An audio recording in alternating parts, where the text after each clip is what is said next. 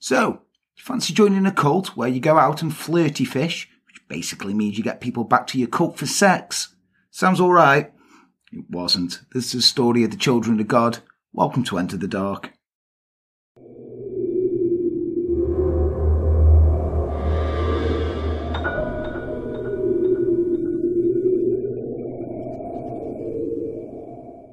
Hello and welcome to Enter the Dark. I am Jan. With me as always is Les. Now Les, we have had it pointed out that I always ask you how you are, but you never ask how I am. So Les, how are you? I'm alright, mate. How are you? That's none of your damn business, and I'll thank you to stay out of my personal affairs. There you go. He's asked. There you go. So welcome. Yes, today's episode is on the family / children of God. He had many names. Keep changing it. Because, it's what cults do when they're dodgy. But before that, speaking of cults, let's read out some names. By the way, everyone, have you seen my new stickers? Look, these serial killer stickers here. Yeah, these were given to us by our very good friend Adela on Instagram, who has the neatest handwriting ever. Jesus Christ. Now, guys, look at this handwriting. Look how neat this is. She's amazing. So you can buy these on her Etsy. So I'll put the address below. But Adela, thank you so much for sending them. Thank you. Fucking awesome. Look, Chikatilo. It's Chicky baby. Hey. Little Chikatilo. We got Ed Gein here. Ted Bundy, Eileen here. Amazing. Yeah. So go check her stuff out. She's amazing. She also does a lot of Taylor Swift stuff because she's a big Taylor Swift fan. And she does look after dogs as well. And she's amazing and got really cool tattoos. Go check her out. She's awesome. She's always talking to us. She's amazing. But yes, our cult of our sick fuck family. We have Hannah Blue Hannington, Amanda Champagne, Astoria Crowley, Amy Emma and Jet Coleman, Lisa Dempsey, Marie T. Jensen, Casey the Cannibal, Misty Dave, Becky Louise, Izzy from the Clink, Jules Henderson, Richard Vaccarelli, Michelle Hudson, Alicia Llewellyn, Mandy Madden, Little Mascara, Cookie Fenner, and Fire Pixie. Fire Pixie. Fire Pixie. Fire Pixie. I've said your name for the last few episodes, but you keep banging on to Les that I don't. Fire Pixie. Fire Pixie. There you go. Give us sass. Tell them. Right. Yes. So Les, changing it up today. I've got my own book. Oh. I've got Jan's Big Book of Cults. Oh. Forward by Charles Manson. It's limited edition, this is. I can tell. Because I only printed off one cover of each. So yes, let us delve in to the Children of God. So Leslie, Children of God is only one of the names given to the cult originally led by David Berg, a man who looked like a thinner, less jolly, more randy Santa Claus. All right. Yeah.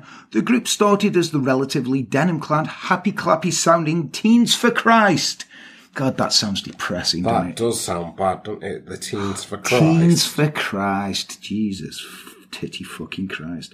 And now it exists under the feebly and the boring, ambiguous name of the Family International. International. They're international family. I've got sorry, by the way, my voice will keep going because I went to Wembley this weekend and my voice is fucked still. Port Vale got promoted. Hey, nice one. Thank you. It's football for all you Americans, not that shit you watch, the proper stuff. So I've got family who are international. Yeah, same. So, it's not a big deal, is it, David Berg, you massive dick?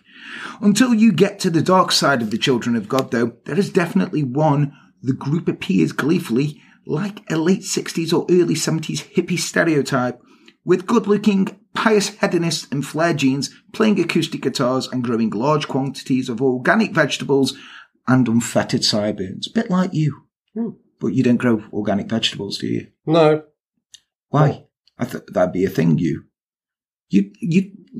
I think you should have an allotment. I'd like an allotment. There's just nothing going round here. Loads in Silverdale. One day. Yeah, let's do it. The kind of people that you just know would say, Jesus is a real groovy cat. A real groovy cat? Yeah, while they're braiding your hair in a meadow. That's just sort of like, that's just how they get you into cults. bride braiding your hair. Braiding your hair, coming on to you. And like, by the way, do you know Jesus? It's like my RE teacher got me. Anyway, the kind of people who want to be good Christians, but also want to have an almost unbelievable amount of sex. Bit like Les. So the timing and sexy doctrine suited Jeremy Spencer, who was one of the founding members of Fleetwood Mac. Really? Yeah. So well he became a long-term member, and the cult is hardly ever mentioned without making reference to its other celebrity alumni. Early followers include Rose McGowan's parents and the parents of River, Joaquin and Rain Phoenix, all three of whom sang on the streets for donations to help fund the cult's communal lifestyle. Oh, wow. Now, it's important, although not narratively necessary to tell you this, but I'm going to note that River, Joaquin and Rain's real surname was Bottom, and they changed it to Phoenix after splitting with the cult in the late 70s. Now, the Phoenix imagery was incredibly symbolic to their family and the circumstances they found themselves in, rising from the controlling and deeply problematic flames of a cult, and the name change was also no doubt a considerable relief for Rain Bottom. Rain Bottom. River Bottom. River I mean, Bottom. that makes sense, doesn't That does, yeah. Joaquin Bottom. Anyway, born to Christian evangelists in 1919, it's unsurprisingly that David Burke was a fan of Jesus. As a young man, he helped his parents with their missionary work, and by the time he was in his 30s in the 1950s, he was pretty sure he wanted to take on preaching himself in his own terms. He started to think more and more that other Christians weren't interpreting the Bible properly or following Christ's teachings accurately. Berg believed that too much time was spent in fancy churches, performing rituals, and not enough out in the world, doing and saying good things to the unconverted instead of within the echo chamber of the parish. Now, he's got kind of a point there. Yeah. If you want to, go out and teach people about things, you've got to be proactive and get out there, haven't you? Yeah. But, sitting in the church, oh, we're all good Christians. Yeah, you got to put yourself about. Yeah, he did. I mean, he did put himself about quite a bit. We'll get to that, though. Oh, he's a randy fucker. Anyway, as he worked odd jobs in search of direction, Berg crystallised into his philosophy and perfected his shtick. Church was for squares, Les. For squares. He was more for spreading the word through good-looking missionaries and evangelists, living poor like his old mate Jesus did, and reaching out to people. Reaching out and going, hey, guess what? Jesus loves you, man. He loves you. Don't worry about what you're doing. He loves you. That's reassuring. See? And see that? Sold it. If that was a girl, you'd be like, do you want to go for a drink? Yeah, tell me more about this Jesus. Yeah, tell me more about this Jesus fellow. He called the kind of outreach evangelicism he dug witnessing, and decided what the path forward should be. So it's going out and being a witness, apparently. Don't know what a witness to. The good word. Oh, nice. I could tell you went to church. Yes. So, starting in 1968 in Huntington Beach, California, Berg successfully targeted the disillusioned, free love-seeking hippie counterculture because, they're mostly idiots anyway, aren't they? I mean, come on. They're off the face all the time, right? They're not going to be fully compass mentis. Yeah, of course not. As long as up, hey, you're really groovy. Jesus loves you. Are you on acid, yeah? Look, here's Jesus. Fucking sock puppet. You'd be like, oh, wow, it's Jesus, man. Oh, we should do that. Let's go find people who are on acid and freak them out with the puppets. Yeah. Let's do that. Anyway, running a coffee shop and slinging an acoustic guitar across his torso like that guy you hate at the parties, Berg found it easy to catch the ear of Young and the Restless, not the TV show, the actual young people who were restless. And he gathered enough attention to come to the notice of Fred Jordan, a 1950s television evangelist, who offered him to use of a ranch of his in Texas to base his group from, should he need it, which he did. You need a base for a cult, don't you? Oh, yeah. So soon Berg had enough followers to up sticks and haul their holies westward, and with just over 100 missionary wannabes, he settled at the ranch, which Jordan had whimsically called the Texas Soul Clinic. It was near Thurber, for anyone who wants to know. That's not like mending shoes, then? No. Oh, Soul Clinic. That was spelt different. Yeah. I was like, Thurby? Fuck. Thurby. What's Thurby out of? Thurby. It was out of a show. Oh, Gold Rush. Sorry. No worries. It's a guy called Thurby. Anyway. Her name, Thurber. Well, it's not his real name, first name. It was his surname, but everyone called him Thurby. I wonder what that means. He had a very good moustache. What's a Thurber? I don't know. Wiki that shit. Yeah, put it in the comments. I can't be arsed. I'll forget about it by the time we finish. You'll forget about it when I read this next word. Fred was only too pleased to become a kind of an evangelical mentor to David, as he was fixing to expand his niche, wholesome Christian families, to crack the youth Christian market. That's a hard market to crack, isn't it? But a lucrative one, apparently. It is, yeah. All them Christian bands. My own prison. Should have been dead on a Sunday morning. Any excuse for Creed. Jordan was a pioneer of televised preaching with his show Church in the Home. Church in the Home? Yeah. And he and his wife opened a number of missions in the US, Africa and South America with the aim of providing aid to the homeless. Oh, so they were international then? Yeah. I mean, they get international now. Yeah. I'm pretty sure there's a chapter around here.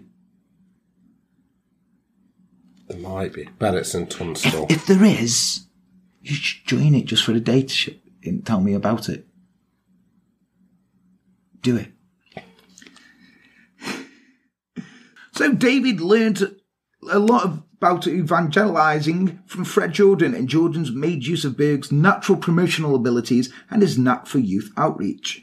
Members of Teens for Christ appeared regularly on Church in the Home, so it was a happy, clappy, symbiotic relationship for some, each holy dude successfully using the other to expand their message to a broader group. So in 1970, around 120 of Berg's followers, having renamed themselves the marginally more adult Children of God, because, they're not teens now. No. Well, how's that more adult? That's gone backwards, hasn't it? Yeah. Now they're children. Teens for Christ, but Children of God. But we're all God's children, aren't we? Yeah, apparently. That's true. I think on realising that you're one of God's children, that's a commitment, and commitments are adult. Yeah. So they moved into Texas Soul Clinic Ranch and started transforming the place. The sudden overnight presence of a bunch of barefoot hippies upset the local cowboys and rattlesnakes in equal measure. But nothing gets yard work done like blind faith, and Berg would soon organise the disused ranch from a backwater to a relatively high-functioning community. Convenient for the rattlesnakes, though, if they're not wearing shoes. Yeah, and also, there's probably piles of wood now where they're going to use it, and the rattlesnakes. Snakes get in there. Yeah, fucking house built for me. Yeah. Take that, you hippie bastard. The early commune relied heavily on donations, so members spent most of their extensive waking hours working in the commune, cleaning, cooking, planting, fixing up old school buses. Why do all hippie communes have school buses?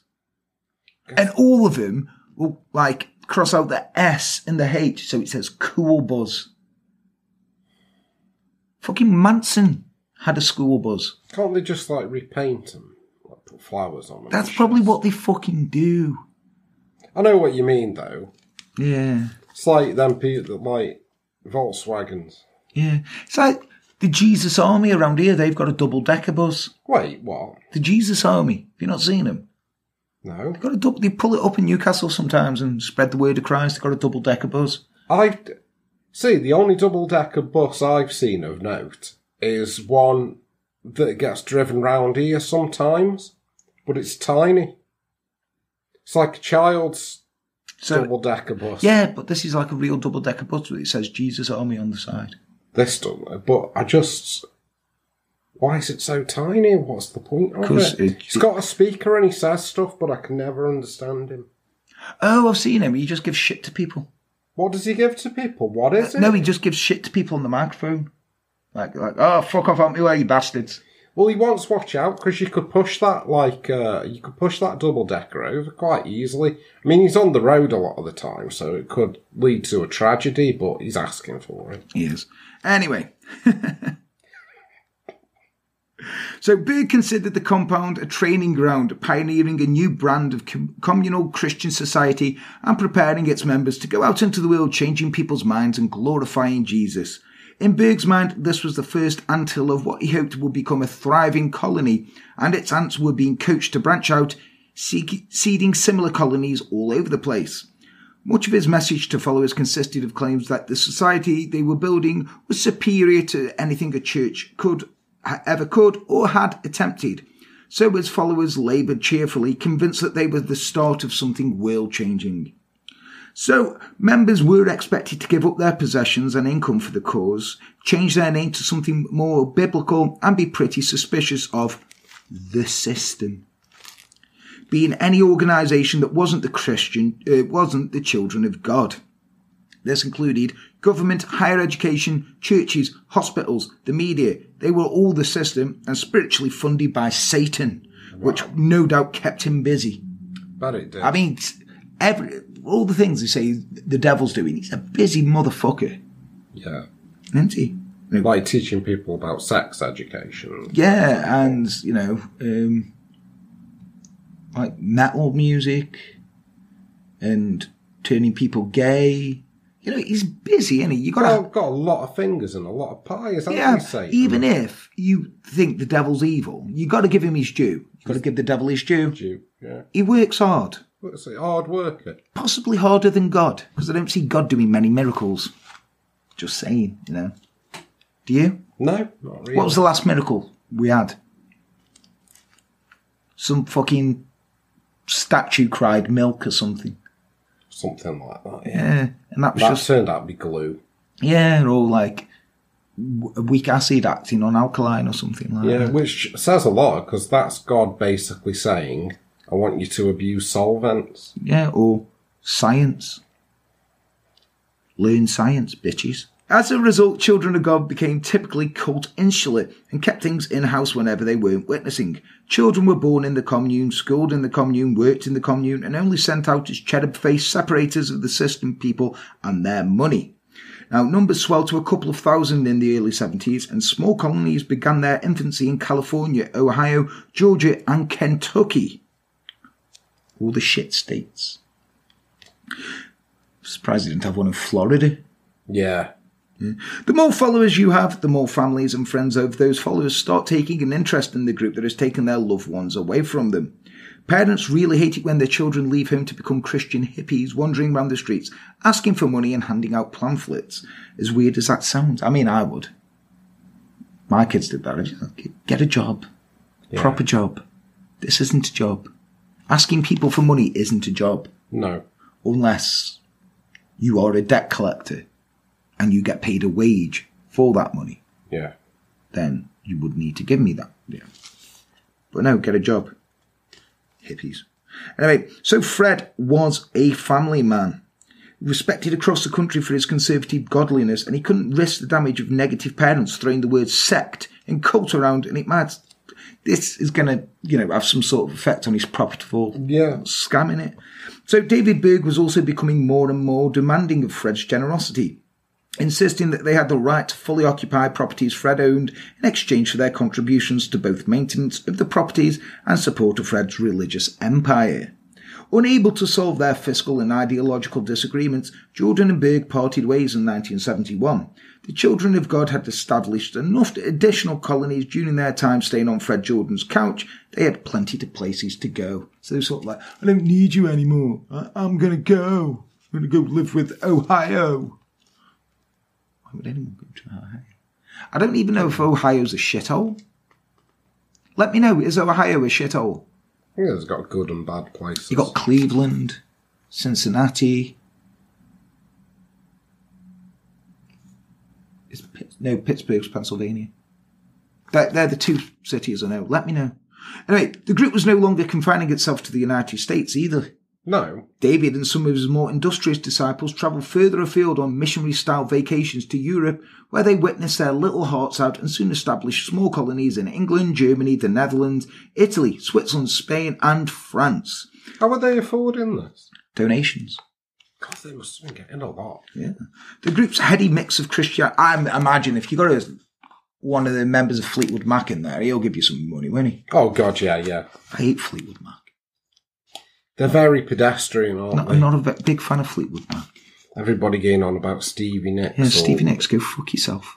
like, there seems to be this fascination with Stevie Nicks. I know. Like she's some fucking mother goddess or something. There was somebody, right, who shall remain nameless, but I'll tell you who it is afterwards, was saying like, oh, I love Fleetwood Mac, I love Stevie Nicks.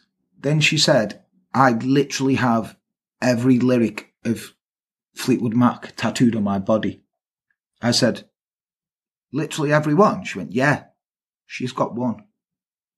Not like even the whole song, just a line. I'm like, that's literally not every lyric. What you mean there is you have a lyric. A lyric. But she was like, no, it's literally. I was like, it's not, you're using the word literally wrong. Yeah. And that's not literal, that's a bit of scratch on your fucking body. Yeah.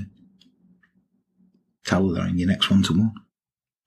So the group's heady mix of Christianity and the potential for loads of sex was irresistible to new territories, full of horny yet devout Europeans. It was like the Children of God World Tour with every same kind of reach and fashion sense as the Eurovision Song Contest. Eventually, the cult also expanded into areas of South America, India, Asia, and Australia, establishing communes and spreading the word. This is why they're the family international, Les. They're really busy, aren't they? I'm impressed by their work ethic. I mean, you can't deny the grafting. You can't deny that. They're not as busy as the Amish. Oh, I mean, who is? The Amish are busy people. They're in bed dead early as well. Yeah. Up early, building barns. And they let them have a year out, don't they? What's that called? I don't know. Have you seen that show where it's an Amish get like girls and boys out for the year and they just go out, like basically get fucked and then come back like, I was scared. Is it called Rumstagger or something like that? I think it was called Raising Amish, the show. No, like, I know that the show's called Raising Amish, but isn't that what it's called? Rumshaggy. Rumstagger or Rum, it's Rum something. I'll look it up. You look quite Amish. Yeah. Shave off your moustache. No. Don't become Amish. I don't mind getting in love with the Amish. Seems alright. You would. Like you go, it's 8 o'clock, go bed. Better knock one out. Can't. Yeah, you're right. You raise a valid point. I'll start my own sect of Amish. So you're going to start a cult? Where you build barns and knock one out? Yeah. How are you going to do that? How are you going to hammer and masturbate at the same time? That's the thing. What I'm going to do is I'm going to fashion a cock sheath in the style. So like when you're hammering, it's wanking you off. Yeah, but like inside it'd be a sort of fleshlight sort of thing because like there's a lot of friction. But you wouldn't. No, you can't have a fleshlight because that's technology. You have to shun that. You see, that's my cults are different. Amish. I'm just using the Amish name. I'm appropriating that shit so people think it's legitimate. You can wear one of the big hats. No, I stand against that. Right, then this isn't Amish. You've got to have the beard and a big hat. Could have a different hat. No. Foam cowboy hat. Giant foam cowboy hat from the 90s. That's what I'm thinking. Giant foam cowboy hat. Yeah. And foam fingers. Yes, I know. We're number one. We're not the Amish. Make them out of wicker. A wicker fist? Yeah. The ace. Wicker finger. Oh, I've lost my part in the back boot now. Anyway, yeah. So, anyone, Les, can go out on the street to talk about Jesus and ask for money. Can't they? Yeah. In the late 60s and early 70s, Bird became less interested in preaching directly to people and decided that handing out pamphlets or litnessing. Because he's giving out literature, isn't he? Clever lad.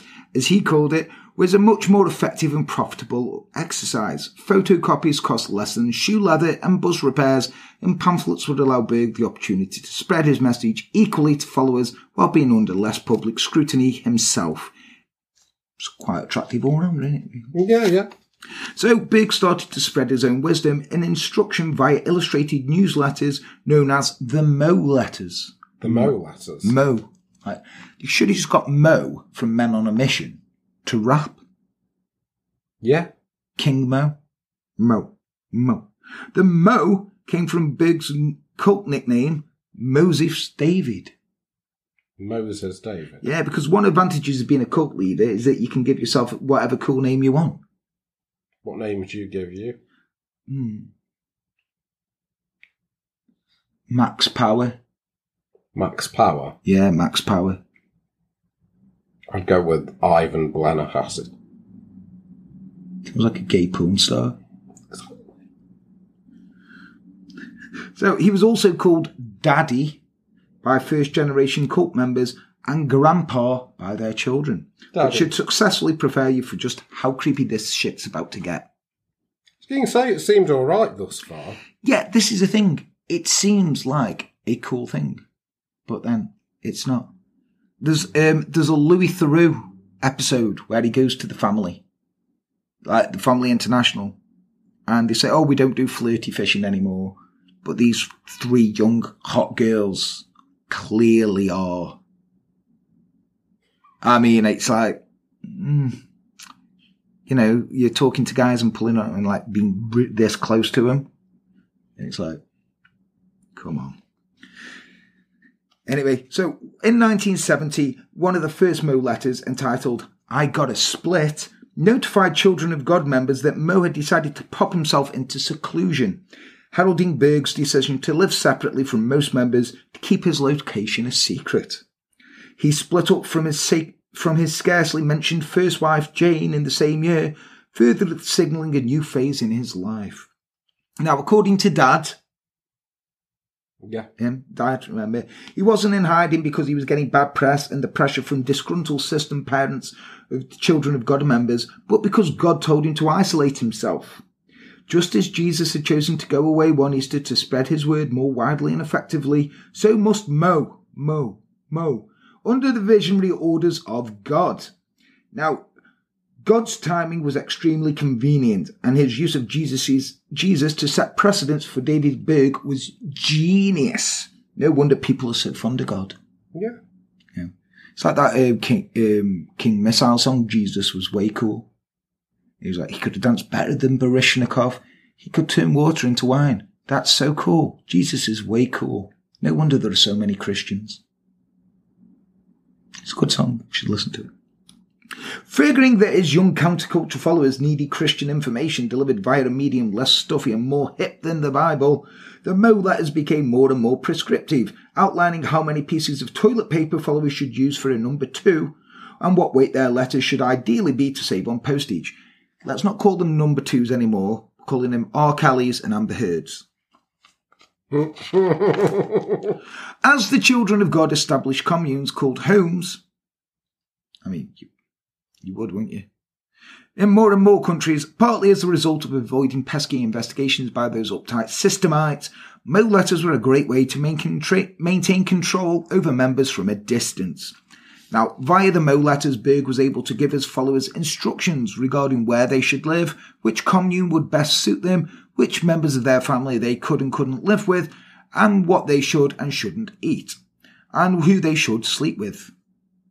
Oh. Yeah. Often the movements of followers from the commune to commune and country to country, all decreed by Berg, were said to be the result of dreams and visions Berg had had, instead of the fugitive necessity and suspicious persecution that was more likely to blame. Now, the Mo letters also allowed David Berg to live in relative luxury, financed by the tithes of members who were required to pay, without his commune-bound, living poor followers getting too irritated by it. He surrounded himself with an elite group that would work for him and give him access to their genitals. And access to their genitals he definitely had. There's no way to put it, he was a dirty old fucker. Separation and seclusion also allowed Berg to be relatively anonymous, at least once removed from any bad behaviour and difficult to find, handy when you're being investigated for a crime or two here or there, which he eventually was, and to maintain an air of authoritative mystery to his followers. Whenever images of Berg appeared in the Mo letters, the photograph was usually altered so a lion's head was sketched in over his head. What? Yeah, in exactly the same way that photographs of normal people who don't control thousands of people to feed their own narcissism aren't altered. everyone on Instagram. It was a two-way street too, as members would return information and statistics about how many people they'd witnessed to and donations they collected, mostly via post. I mean, this man single-handedly kept the international postage system going, didn't he? Yeah, it sounds like it. I mean, there was me thinking, writing to a pen friend in America was doing my bit, and nothing on David Berg. Nothing on him. They also sent lots of videos about boobs, mostly. As one of Berg's repeated lessons was that God gave us flesh, so flesh should be exposed and celebrated, and that female followers should glorify God via dancing. He instructed that videos of women dancing should be sent back to him. Wow. Send nuts. It's essentially an early OnlyFans, this, isn't it? Isn't it? Yeah.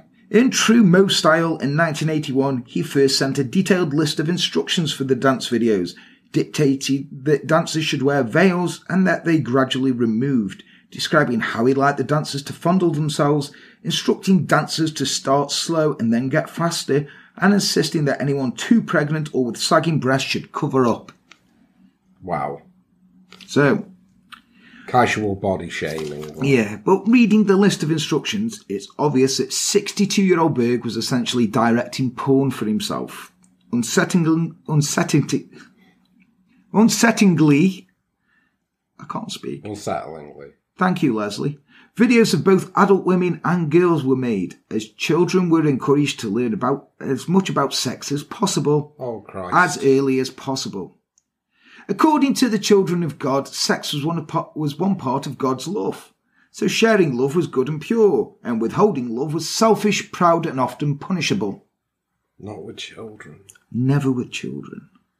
The children of God law of love dictates that free expression of love, and therefore sex, is holy.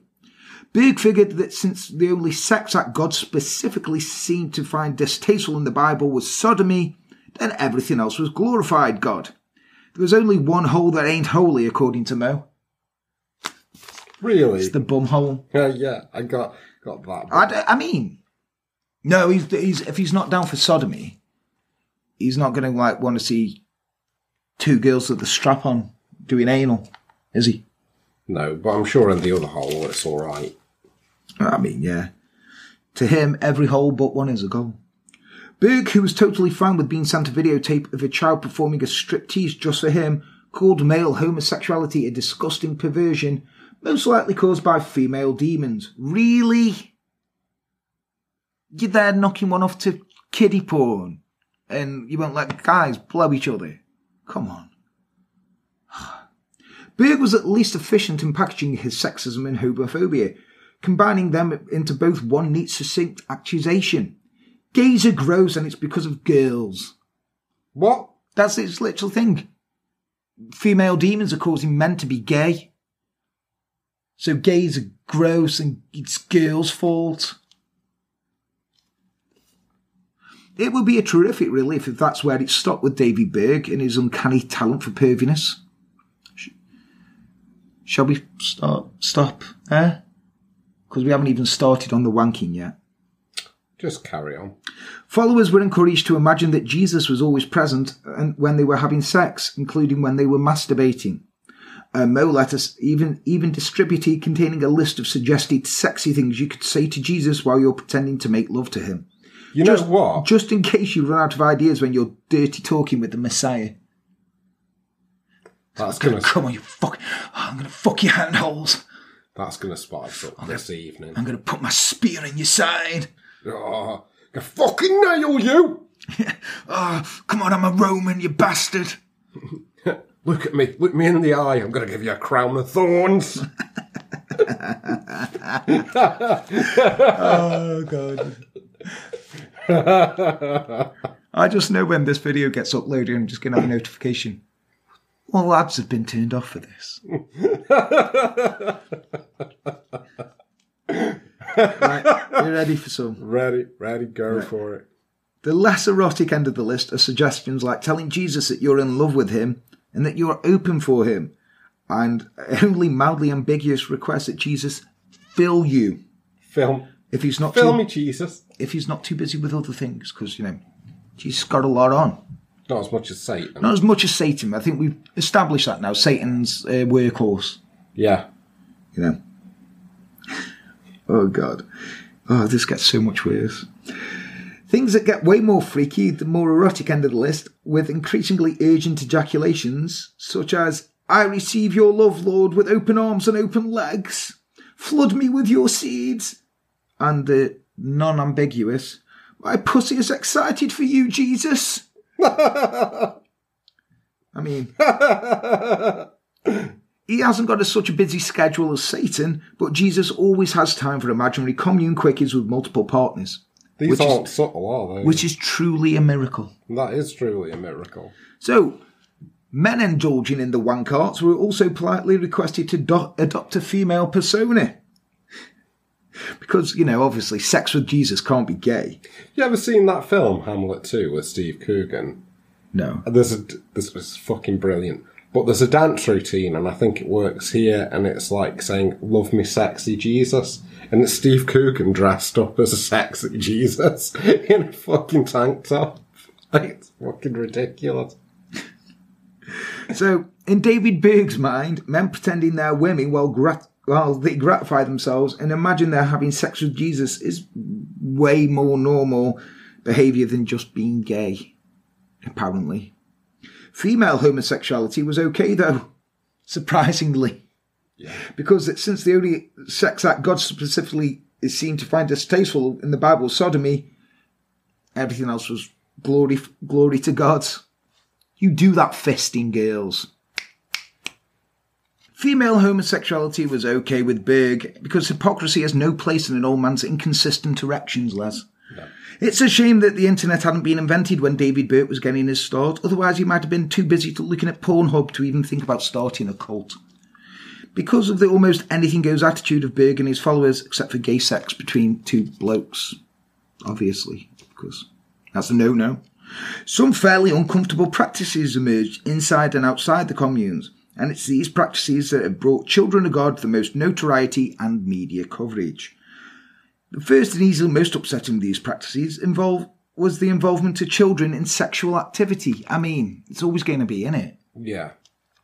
To be fair, the belief that children have sexual organs and therefore learn about experience sex didn't result in any acts of paedophilia across the board, and many, many Children of God children reported confidently that they didn't suffer any sexual abuse. Good for you. Tarring all cult members with the same brush is unfair, but it is fair to say that all the children in the group were taught about sex, often via demonstration from a broadly unacceptable age, and often from as young as 3 or 4. Now, sex education is important. Now, anybody with a brain or a functioning conscience knows this. Okay?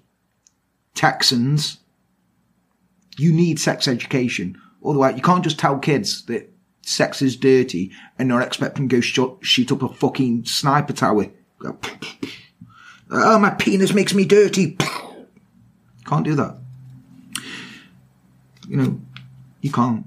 Anyway, but knowing the difference between teaching children about sex and showing children is some fucking vitally essential if you don't want to fling them into therapy or dangerous behaviour later in life. Don't fuck in front of kids. The people I'm talking to here aren't going to be watching this video. But send this video out. Go... Oh, it can't be litnessing, can it? Go vidnessing with this video or podcast if you're listening. If you're listening to the podcast version, go listening. No, it don't work, does it? It's just listening. Listening. Yeah, go do that, podcasters. No, we're podcasters. Go, podcast listeners. Go put this on your... listening. Go put this on a stranger's ears on the buzz. And they'll go, what the fuck? The communal life is populated, as it's primarily with the hippies in their early 20s, involved communal living, eating, sleeping, parties and sex, with children present to observe everything. Now, a 5-year-old in the Children of God was more likely to have seen his parents having sex with each other and with other temporary partners than to have seen the TV. A Mo letter by David Burke entitled, My Childhood Sex, is full of excited claims that it just stands to reason that if it feels good at that age, then the Lord intended for kids to get used to feeling good with sex. If they can have an orgasm at that age, he intended for them to have an orgasm. Why not? Enjoy it. What's so evil about an orgasm? Now, There's nothing there's nothing evil about an orgasm. in principle. But if the small children That's, having orgasms over watching grown-ups, they're meant to be playing with blocks or cars, toy cars. you're just wrong, David Berg. Yeah. You're just wrong here. Anyway, Berg tells a story in the same missive about a nanny of his filleting him to sleep each afternoon as a 3-year-old, which, if true, goes some way to explaining his own broken and repugnant vices. Children are not Mount Everest, Mr. Berg. You don't have to climb every one you see. Now, if this attitude to early sex education had been purely just that, just an attitude, perhaps far less damage might have been done, although undoubtedly still some damage. However, 2 factors turn this generally questionable attitude into actual illegal activity. Illegal activity. Because this wasn't illegal yet. No. Firstly, a religious group that preaches an early introduction to sex will inevitably pique the interest of abusers and create an environment where paedophiles are more or less camouflaged. The BBC. Secondly, and nauseatingly, David Berg was super into incest. He called system laws against incest crazy and believed that neither age nor familial ties mattered if you acted in pure love. Sounds like Donald Trump would have on it, doesn't it? Yeah. And the Beast from The Chase. The what? The Beast from the Chase? Who's he fucking? Second cousin. Was. That's not illegal though, is it? Still fucking incest. I know, but if you had a hot cousin, you would have banged him by now. No. You would. No, not. No. I bet you money. If you find out you've got a hot cousin, you'll bang it. No. You'll be like, I don't care if she is my cousin, I'm doing it again. No. I'm not banging my hot cousin. So have you got a hot cousin? I don't know. I don't know. But it's still incest, Jan.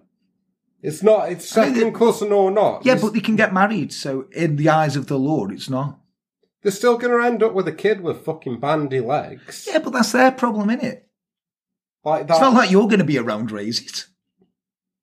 It's still incest. Where does the book stop? When you get out. But yeah, that's a game show in the UK, by the way, The Chase. They got it in America. We got The Chase in America. Yeah, and he's a big fat guy. Big guy.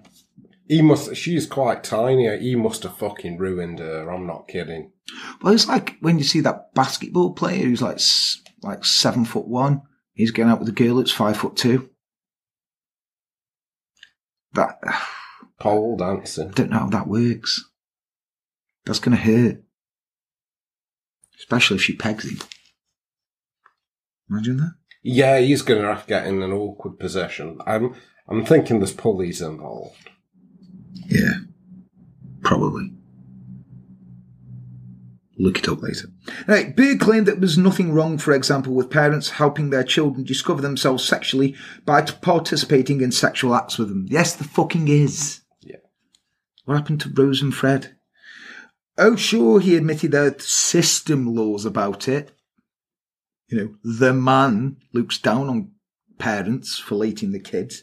Berg just did, but nothing in the Bible said it was wrong, so it's got to be okay with God. There's nothing in the Bible that says I shouldn't make a pulley that wanks off a dog, but I know it's wrong. I'll take that apart, by the way. Berg just, conveniently though, Berg just ignored the parts of the Bible that specifically say not to sleep with your relatives, but their own religious spokespeople have been cherry-picking bits of the Bible for their own agendas for a very, very long time. Evangelical Christians. The Habsburgs, like they were Christian. Just anyone saying, oh, the Bible says do this. Does it? Because they found this like other part of the Bible. It was written on leather in Aramaic. I sent it you, didn't it? That meme where they were saying like, yeah, Jesus, he didn't say he was the Son of God. He was a prophet and he helped people. And yeah, he was a really nice guy and he helped everyone out, and loads of stuff in the Bible gets pushed aside by this. And he was like, I didn't do all these miracles, I just helped people out. And they said it was a miracle because I helped him and stuff. And they were like, no, that's not real. It's been carbon dated. That's Satan. I'd like to read like every bit of the Bible, like the Dead Sea Scrolls and everything, and all these Bibles that they find that contradict the other bits. Because apparently, like, according to this one, Peter was like someone who just lived off Jesus' fame and he was a bit of a prick. He does come off as a bit of a prick. Well, you've got like the Gnostic Bibles, haven't you? Like, is it the Gospel of Thomas? Which is like wildly different, that said Jesus had a brother. Yeah, Jesus. And like, there's this bit where it said that he casually killed somebody as a kid. I mean, but then brought him back to life. Yeah, he probably knocked him out and then chucked water on him. Like, don't throw stones, lol. Oh, shit. Yeah. Shit. Water. I'm calling bullshit on that miracle. So Berg did advise against speaking openly about incest and the sexual activity of the commune's children outside the communes, though, because weirdly, the system just doesn't understand their brand of sex education. Weird that, innit? Yeah. Now, children were also deemed to be communal, although there's no evidence to suggest this was sexual. Sometimes removed from their parents and moved to and from commune on a different schedule to their parents, and instructed to call any non-parental members auntie or uncle. Like when your dad's mate comes round and borrows his orbital sander, you have to call him like Uncle Mike. Oh, Uncle Mike, see you. Yeah, or like when your granddad's friend comes round and has a bath with you, you have to call him Uncle Daddy. Could just be me. It was not unheard of the children of God children to forget what their parents looked like, or even to never have met their fathers. I mean, it's most kids nowadays, isn't it? Don't know who the fathers are. The second gross practice that generated a lot of attention, barely any supportive, besides, you thought the paedophilia was bad. The children of God seem relatively benign when compared to the condoning of paedophilia and incest, but it's still gross, Les. It's grim, yeah. Women, what are they? No. Whether they felt like it or not, they were required to share themselves sexually with other men in the children of God homes. Now, it was considered a duty, and a duty that was only required of women. Within the children of God, adult men only had sex when they wanted to, but very frequently, adult women had sex when they didn't want to, with people they didn't want to have sex with. Oh.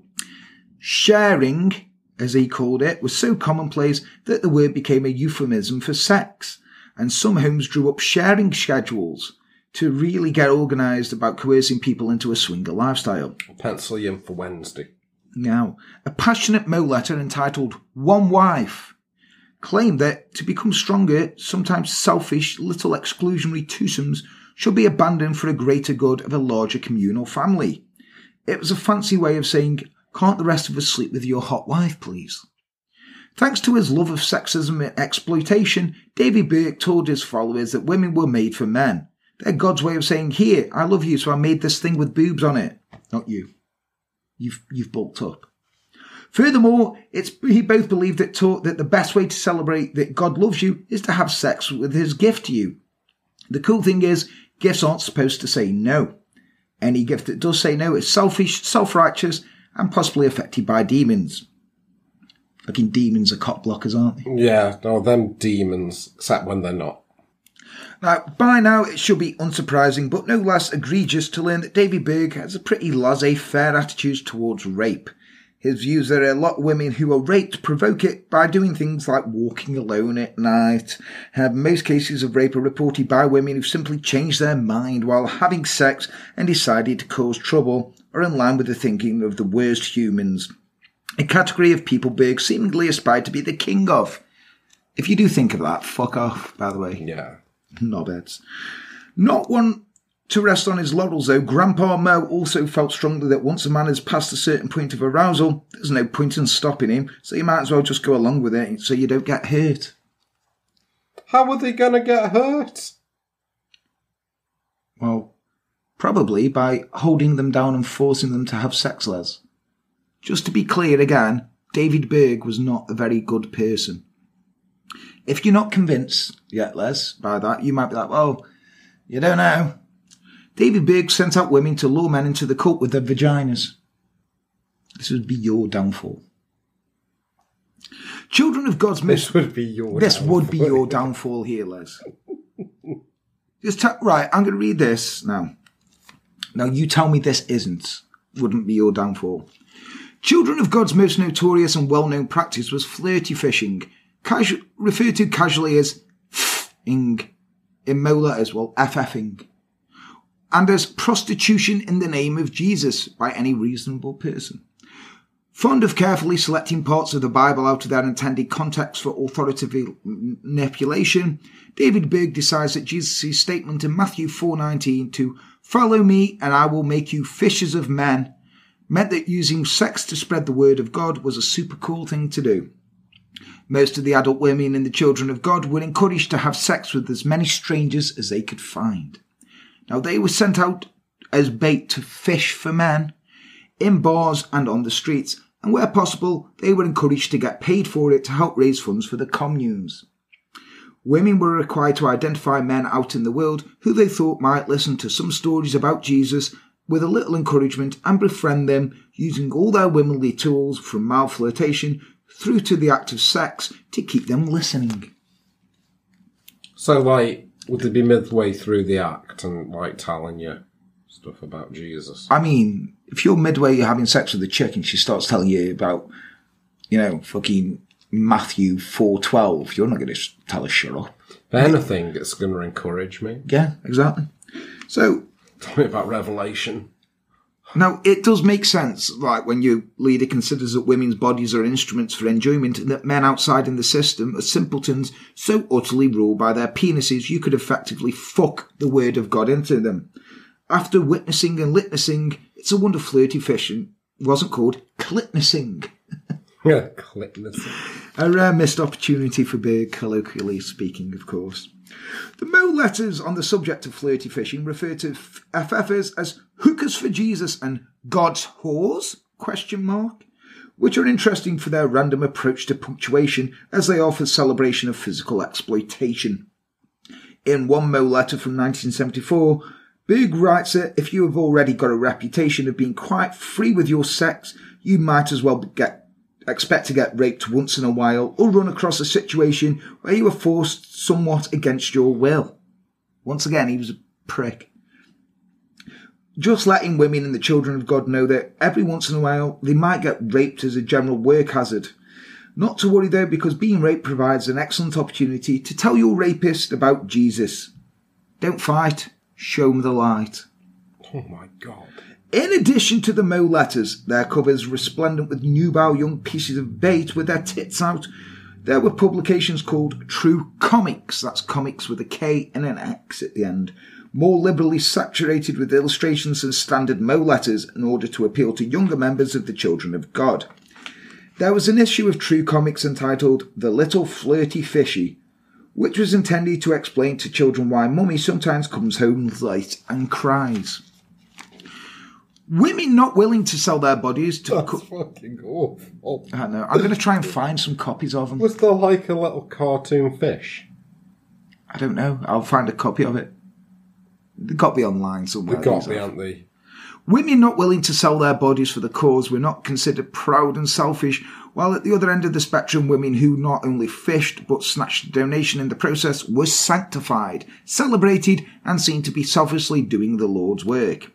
Successful fishers were lauded in Mo's letters, unsuccessful or unwilling ones scorned and ostracised. Instructions were soon distributed via Mo letters regarding how to ES, or escort service, making sex work for donations a legitimate Children of God policy.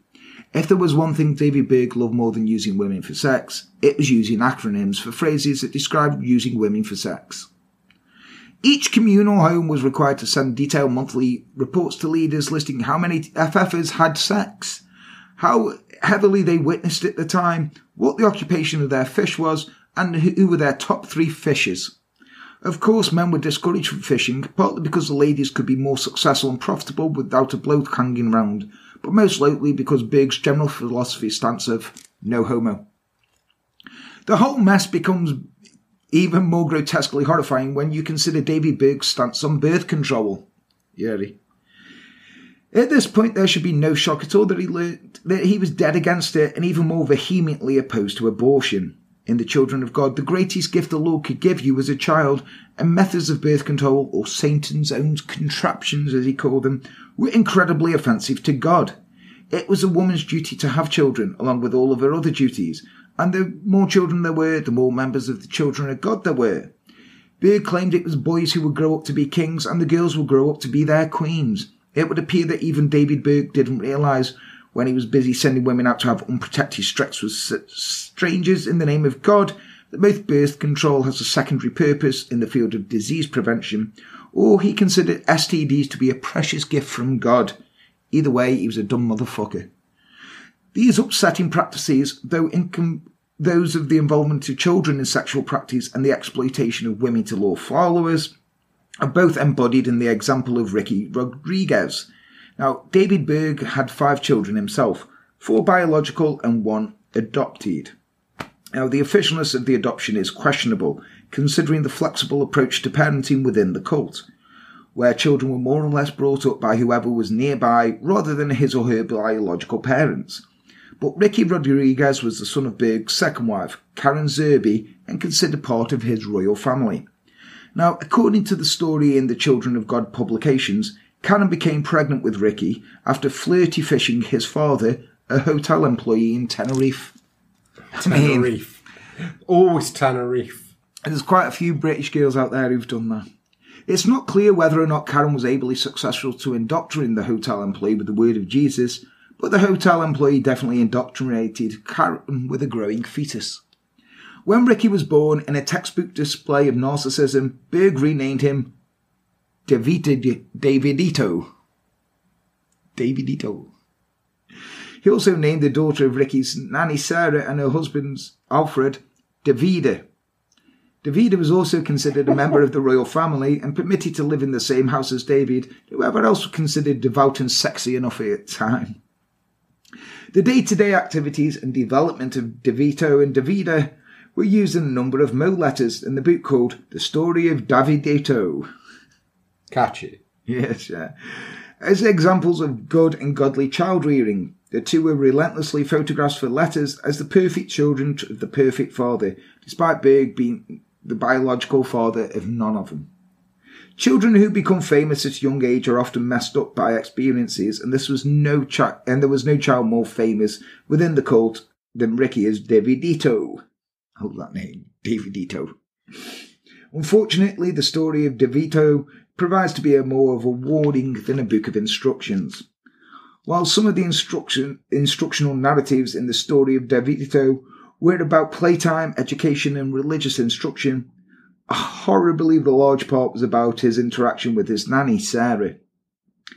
Many of their interactions could quite be feasibly understood by normal people as sexual grooming. Looking through the pages of the book is not recommended. The book implies strongly that even at 2 years old, he was interested in sex and loved having his penis washed, kissed, and played with. Come again. He did. It refers to DeVito as flirty and sexy and includes photographs of him in bed with Sarah, both naked, in utterly inappropriate scenarios. In later years, when the cult had morphed into the Family International, the story of Davidito was one of the many documents the cult leaders ordered destroyed or heavily censored due to unwelcome investigation by outsiders in this system. The extremely watered-down Dito, his early years, even watered down his name. Dito, the early years. Yeah, is seen as the previous book's more appropriate replacement, but the idea that censorship occurred to protect the group from investigation and prosecution, and not to protect children from paedophilia and damage, remains horrible. And damage it certainly did. Ricky left the cult in 2001 at the age of 26 with his partner, finally breaking from what he had long considered to be an abusive and manipulative organisation. Now, like so many ex-cult members, he found it impossible to adjust to life on the outside. His marriage broke down, and Ricky became obsessed with revenge against his mother and nannies, and justice for all those who harmed by the group's practices. In 2005, Rodriguez made a video of himself calmly loading a gun, preparing other weapons, praising the Republicans for their lax gun laws, and explaining to the camera he was abused as a child and had contemplated suicide ever since, and that his mother must pay for the things she'd done. Now, he'd had difficulty tracking her down, and due to her position first as David Berg's wife, then as cult leader after his death, it was in her best interest to maintain her husband's fondness for seclusion. Soon after making the video, Rodriguez arranged to meet Angela Smith, one of the former nannies in the Children of God. He stabbed her to death in her apartment in Arizona, drove to California, sat in his car, and committed suicide. Now, the number of alleged crimes committed within the cult is high. The number of prosecutions of adult members is low. The number of prosecutions of David Berg is 0. Now, while Rodriguez's actions brought some attention to the cult for a short time, no one was put in prison, and the cult continues still now.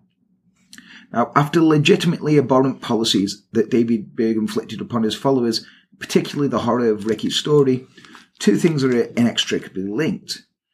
It seems petty and ineffectual to ridicule the cult leader. That said, few people deserve ridicule more than those who exert power for their own needs without a single thought for those who they wield power over. To offset the feeling of despair and wretchedness experienced by others, it's extremely important to make fun of cult leaders for the things that we're terrible at.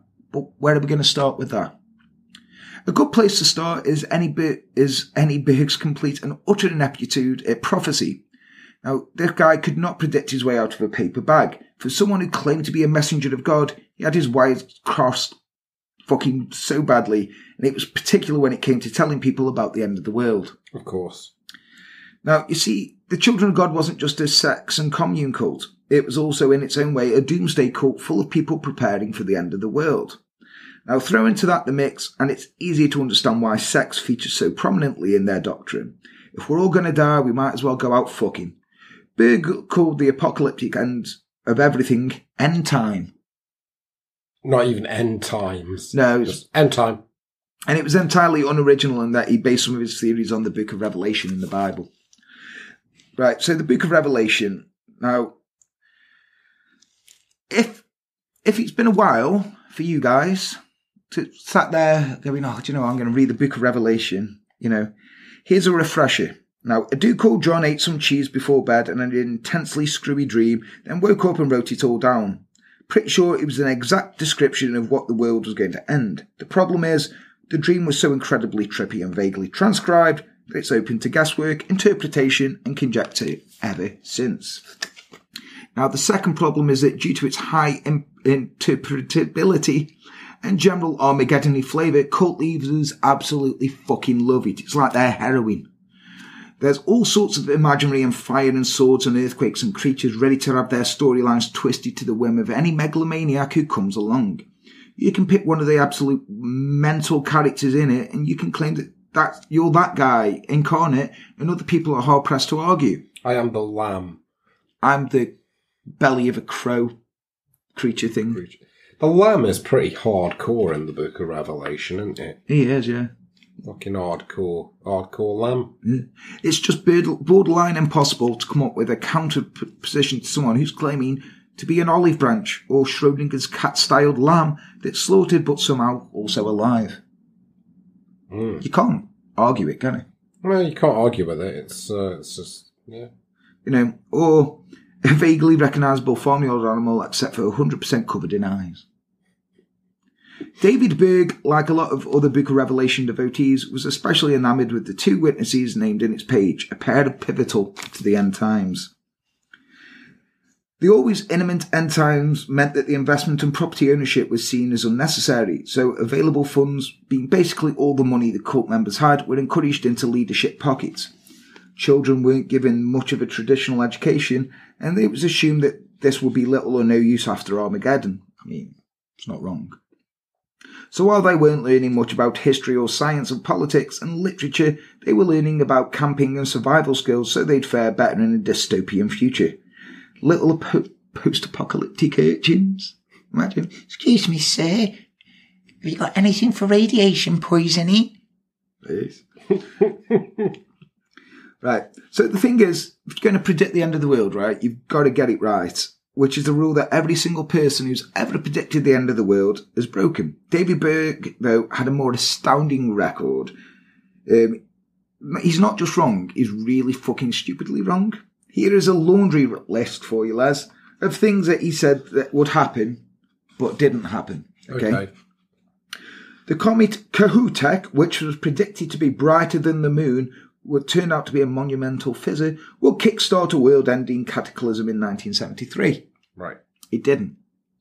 The Halley's Comet would signal a rise of the Antichrist in 1986, information which was distributed to the public via a Children of God newsletter called The End Time News, which you could win a Walkie Award for a newspaper containing the most spoilers in its title. I just remember the Halley's Comet like being on Blue Peter. Yeah. The news round. Yeah, the Antichrist was coming.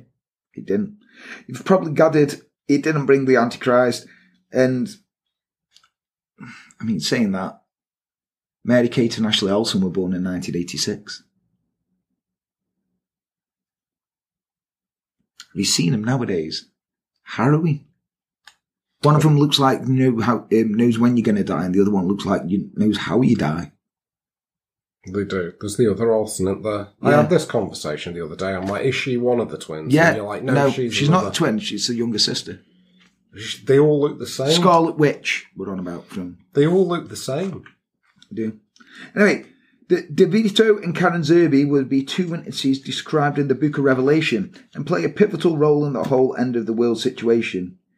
Aside from the fact that there hasn't been any evidence so far that there's even an end of world situation, Ricky ended up cursing both David and Karen's names, left the cult, committed suicide. Ricky's going to have no part in that prophecy.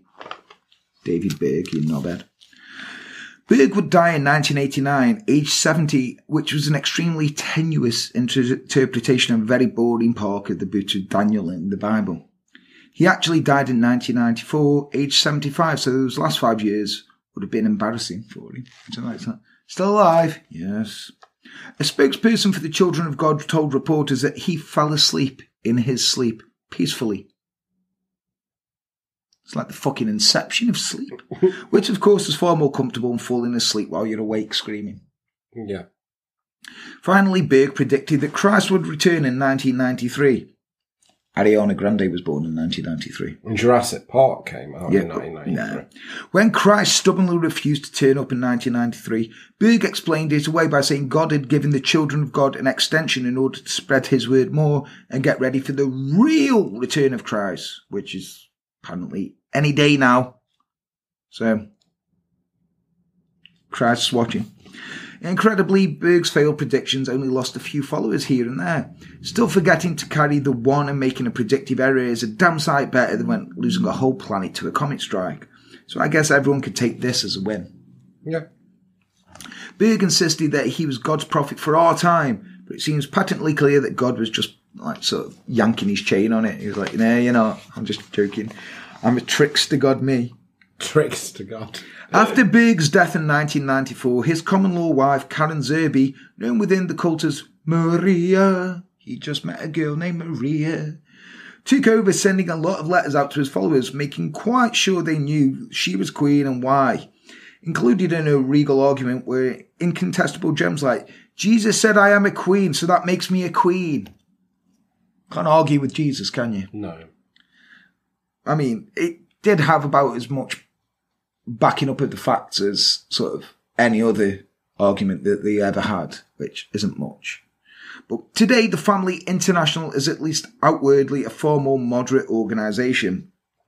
The practice of flirty fishing was discontinued in 1987, partly because of the increasing threat of AIDS. Remember when AIDS was a big thing? Yeah. Yeah. And now it's just like, I'll take tablets. Yeah. Who was that guy, that person? It was on The Simpsons. No, South Park I'm thinking of. They parodied it and got in loads of shit because he was like, I'm going to go out and spread AIDS to all the children of the world. I don't know. I can remember when Cartman was HIV positive. He's like, are you serious? He's like, I'm not just serious. I'm HIV positive. And he gave Kyle HIV by giving him a blood transfusion.